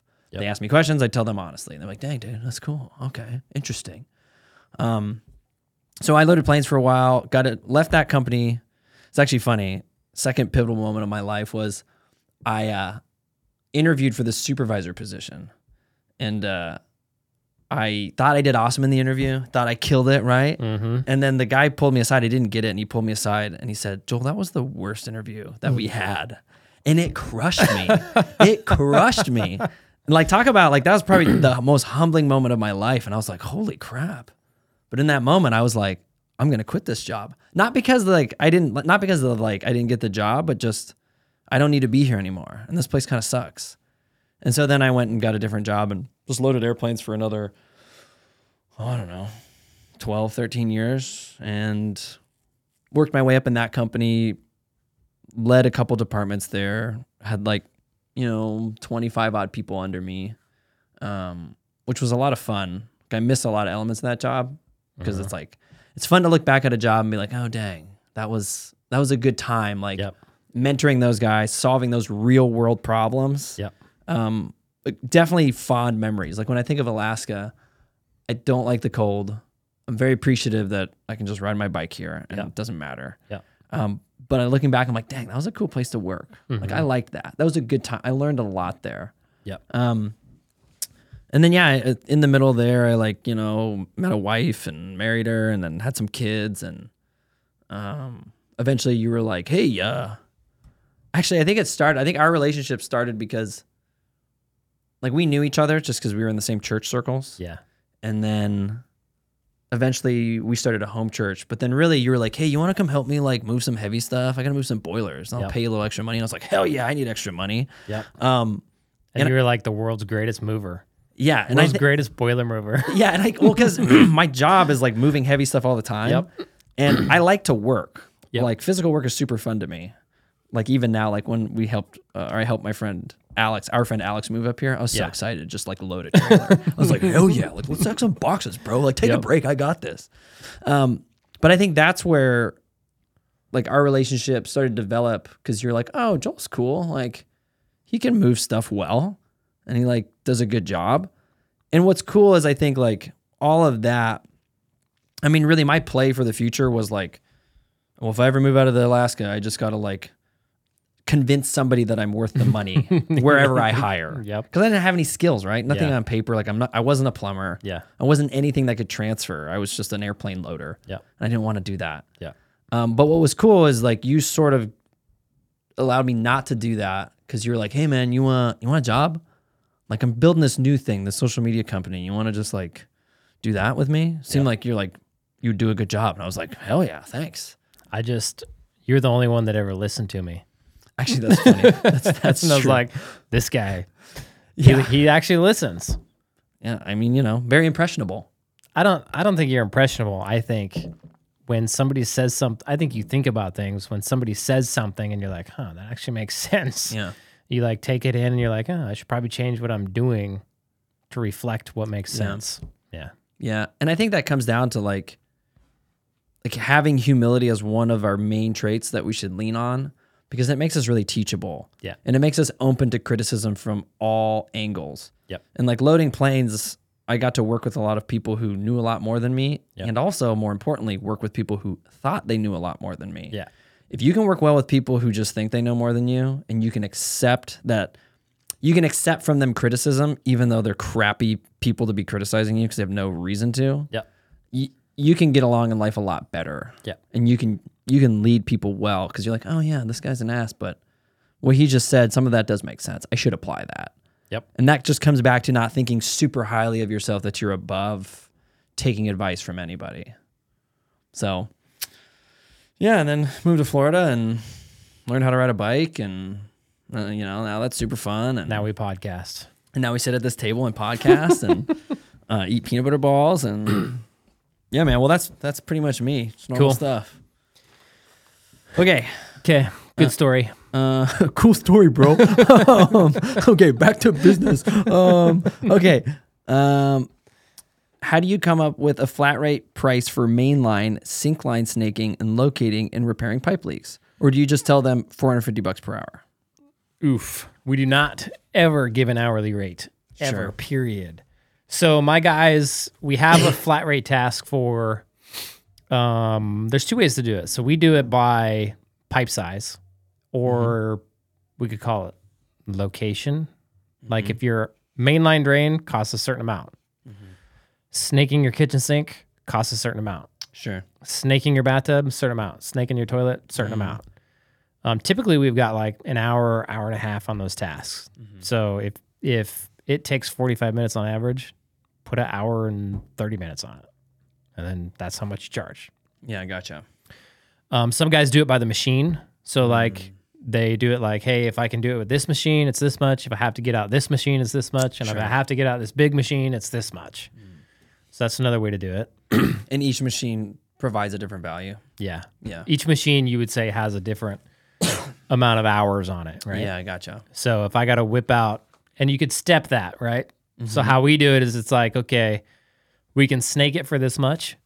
If we need to get out our jetter, we move to the next task, which is snake and jet, Right. which is more expensive, has more time on it. And then it's like the next one we offer is, and you can include like chain knocker in there or whatever. Sure. And then we camera with each of them. And then the next thing we move to for an option is a whole house drain clean. So we'll snake and jet your main line, jet out your kitchen sink, and we will snake all your bathroom sinks and your tub drains. Gotcha. Okay. Never that hourly. makes sense. Yeah, never. And I mean, like, that kind of comes back to, like, when we say, like, flat rate is based upon an hourly rate. Yep. Like, we're just using that because that is how you determine the. Time's just a number you use to measure things. Yeah. It's not like, we're not really referring to time and materials, right? Like, we're not using that framework at all. If you're there if you bill them for an hour and a half and you're only there for 45 minutes, good. Yeah. Yes. That's the goal. Yes. Yeah. The goal is to beat your numbers. Yeah. Gotcha. To be more efficient. Yeah. And then you build your numbers around you not beating your numbers because things go weird or guys don't perform at what you want them to, et cetera, et cetera. Yep. Yeah. Correct. All right. Easy peasy. What would you say is the fastest way for me to make $1 million in plumbing if you're like me with only my journeyman license? Get whatever licensing you need to start your business and then start a business. Sure. And you could literally make $1 million your first year. Yeah. Yeah. I think, let's see. I wonder if, I bet you he means himself making $1 million, like his own paycheck. Himself making $1 million as an employee, very tough. Yeah. Could you do that as an employee? Probably you take home $1 million. Yeah. I don't know. You'd have to work for a big company. You'd have to move up and be real high up in it. Yeah, you'd have to be like CEO of that giant company or COO, maybe. Probably, yeah. Depending upon what giant company it is. Yep. But that'd be a pretty stinking big company. Yep. You'd be better off starting your own. Yeah. Yep. Okay. Can you please, in all caps, offer some recommendations for apprentices just, in all caps, starting out? Anything we can do at this point, and as we go, that'll set us up for success, get us ready so when we get our masters, we can start our own business, start killing it, and truly earn a wealthy plumber hat. Thank you. I want a wealthy plumber hat. We have those? I have one. It looks terrible. Oh. Dang, that guy wants to earn a hat, man. That's awesome. I would watch this podcast. I would learn as much information as I can, and I would never lose sight of that dream. Yeah. So I would write that down every day in my journal every morning. So let's go back. Like, you can learn all about the business of plumbing. Like, you can learn from this podcast. You can download our playbook. But that's only half the equation. Yeah. The other half is the person you need to become to be a successful business owner. So start working on yourself. Like, you have the opportunity now. Yep. I would start waking up early, right? Early to bed, early to rise keeps you healthy, wealthy, and wise. I would start waking up early. I would start journaling. I would start reading books. I would start doing hard things and developing discipline. So go run a marathon. Go run a 100-mile race. Wake up every morning and work out. Start living and dying by your Google Calendar. Develop the discipline to, like, be healthy, eat healthy, develop your mind, go to bed on time. Don't hang out with stupid people doing stupid stuff. Quit drinking, quit smoking. Don't do any of that crap. Wake up every morning and make your bed. Yeah. Make your own food. Don't be a victim. Don't claim that, well, if things weren't so hard, I'd be able to X, Y, and Z. Yeah. If you do those things and you get your master's license and you go to start your business, you're going to be unstoppable. Oh, yeah. Dude, you're going to crush. You were going to kill it. Yeah. Yep. Yeah, 100%. Because all you will lack is knowing how to run a business. Yeah. Yeah, all you will lack is knowing how to run a business and then the experience of failure that comes with that process. Yeah. And you'll gain that. Knowing how to run a business is like such a small part of it. Like most people fail because they lack the rest of it. Yeah, sure. Yeah, They have terrible mindsets, terrible understanding, terrible discipline, terrible like eating habits, terrible sleeping eating habits. It's kind of terrible sleeping habits. Like they don't have their life together yet, and that's why they're not successful.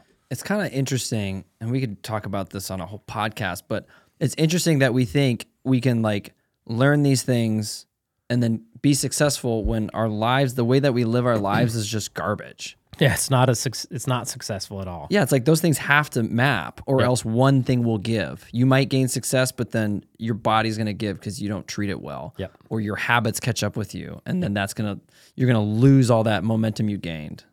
Correct. Yeah, it's like common sense when you talk about it. It's hard to do, but you got to do it. Yep. Okay. How do you figure all plumbing companies need to charge $400 per hour plus to be profitable? Most of my area are under 150, and I think the average is 85. Some of these companies have been in business for 40 plus years. Not saying you're wrong, just curious. So they've been in business for a long, long time, and they may have been profitable at one point in time at 150, but you don't know if they're profitable now. Right. Actually, I know that they're not. They're just getting by. Yeah. And the only reason they're getting by is because their trucks are paid off. Yeah, sure. They're big enough to where they have economy of scale, but I guarantee you they're just getting by. And like if they're around that long, they probably have some good local word of mouth, so they probably don't have to pay a ton in advertising. Correct. But even that company isn't probably worth that much, like to be able to buy that company. Nope. And nobody's like having a great time making a bunch of money there. Nope. So like you can have that business that's just scrapes by for your whole life. I don't want it. Yeah, sounds Go get a miserable. job. Yeah, get a job. Yeah. Make more money. Yep. Live better. Yep. Okay. A lot of times those businesses, the owner back in the day started the business, ran it, made a lot of money, retired, sold it to somebody or sold it to an employee. Gave it to his kid or something. And they just kept running it how it was running and started making less and less and less and less and less and less and less money as things cost more. And now they're not profitable. And within like the plumbing trade, it's very common, that scenario that he just described. Yeah. And it's just because there's a lack of knowledge of how the business runs. Yep. But you can still get by with knowing only how to do the work. You can still get by for a long time, but you're just not going to be thriving. Yeah, there's a huge lack in just plumbing business owners running a business to make money. True. And it's weird. I don't know why you would go through all of that headache to not make money. Yeah, it's funny because it's not worth it. And it's funny because it's like I talk to these guys, and that should just be one of my questions. Like, so what are you in this business for? Yeah. And then they'll probably say something like to make money. And then I'll be like, how's that been going? Most of them would probably tell you freedom. Yeah. And you would say, how's that going? And they'd probably be like, terrible. I got to work all the time because I don't make any money. Right? Yeah. There's a disconnect between how much money you make and how much freedom you get. Yeah. Okay. I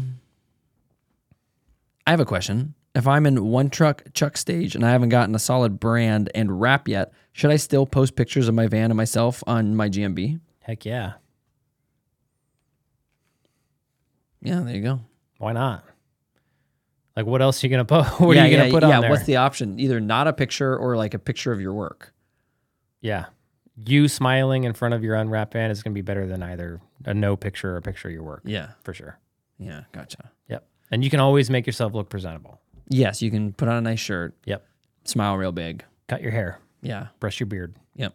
Get all the sticks out. Clean clothes. Yeah. Sticks. He's just looking got at sticks you know? in your beard. Well, it gets a little wild. You're out in the woods, doing stuff, doing cool stuff, That's funny. Okay. I love the trade and can't wait to do what you do when I'm licensed. One question. How are you charging $400 an hour? In my area, Connecticut, we charge $168, and that's high compared to most other companies near us. Thanks for the video. I learned a ton.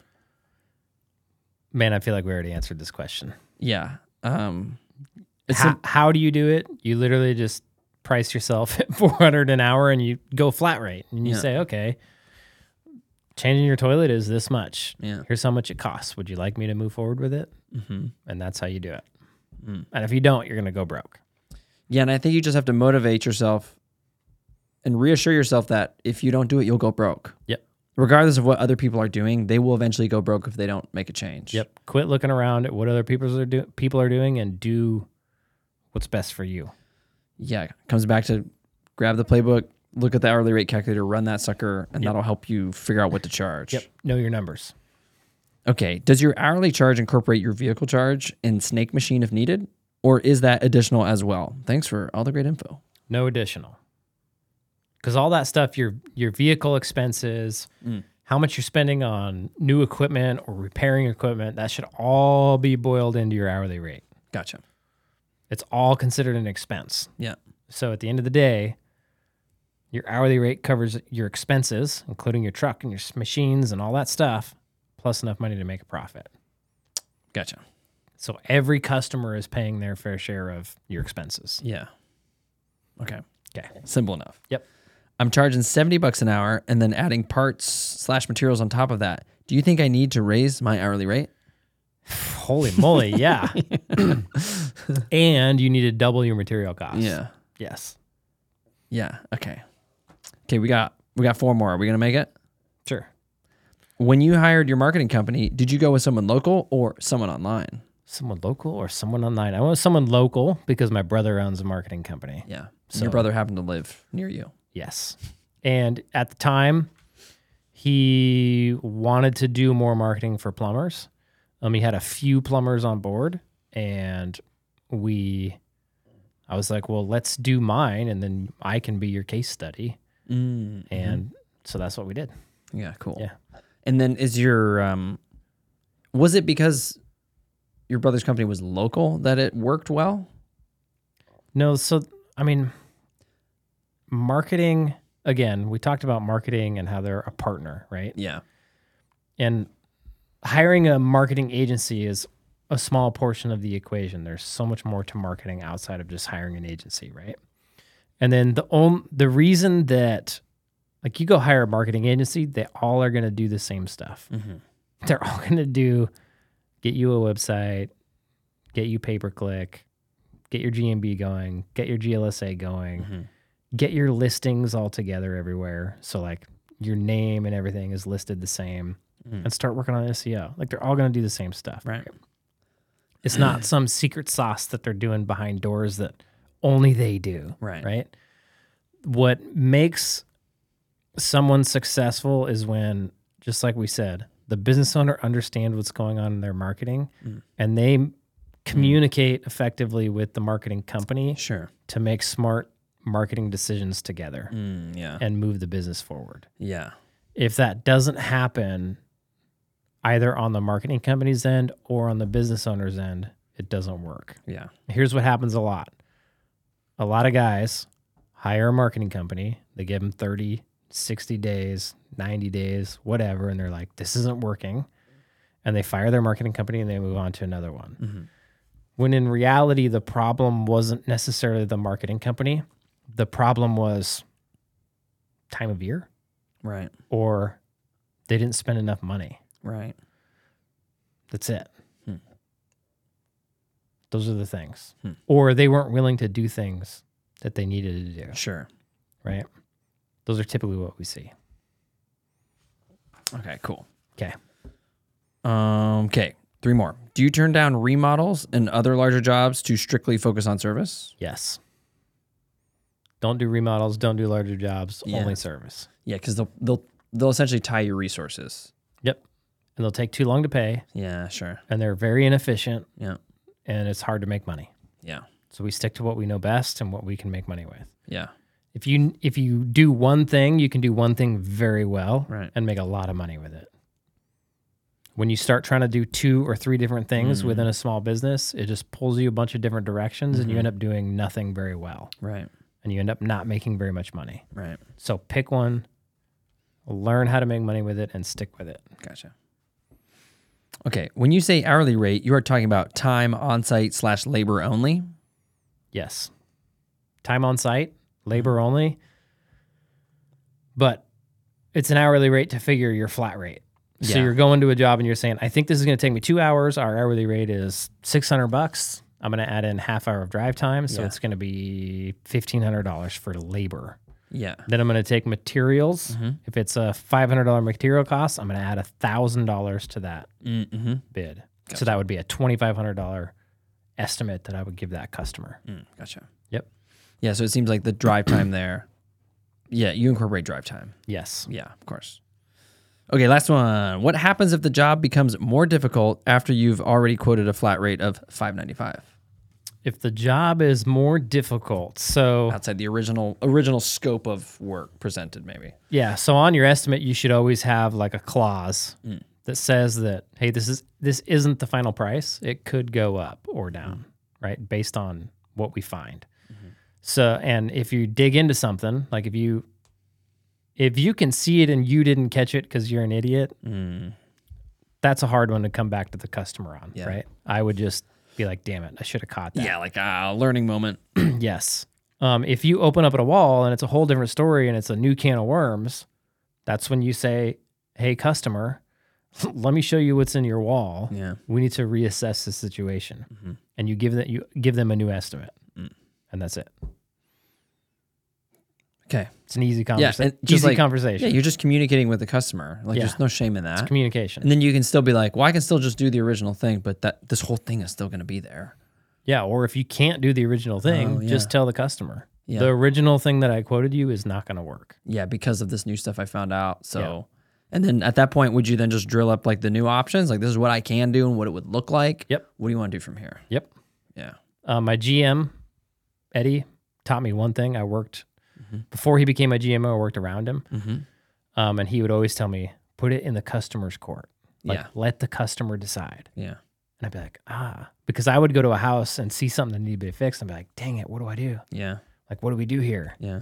He's like, just present the information to the customer and let the customer decide. Yeah. So just go to the customer, be honest with them, show them what's going on, present their options to them, work up prices to get that stuff done, and then let them decide. Cool, man. Man, we made it. All 100 questions. All 100 questions. How many we get through? 30. 30? There's only 30 on there. Dude, we're rock stars. Dude, man, we're so cool. Woo! All right, man. Thanks, Jered. I'm going to go eat more peanut butter balls. Okay. See you, Holmes. See ya.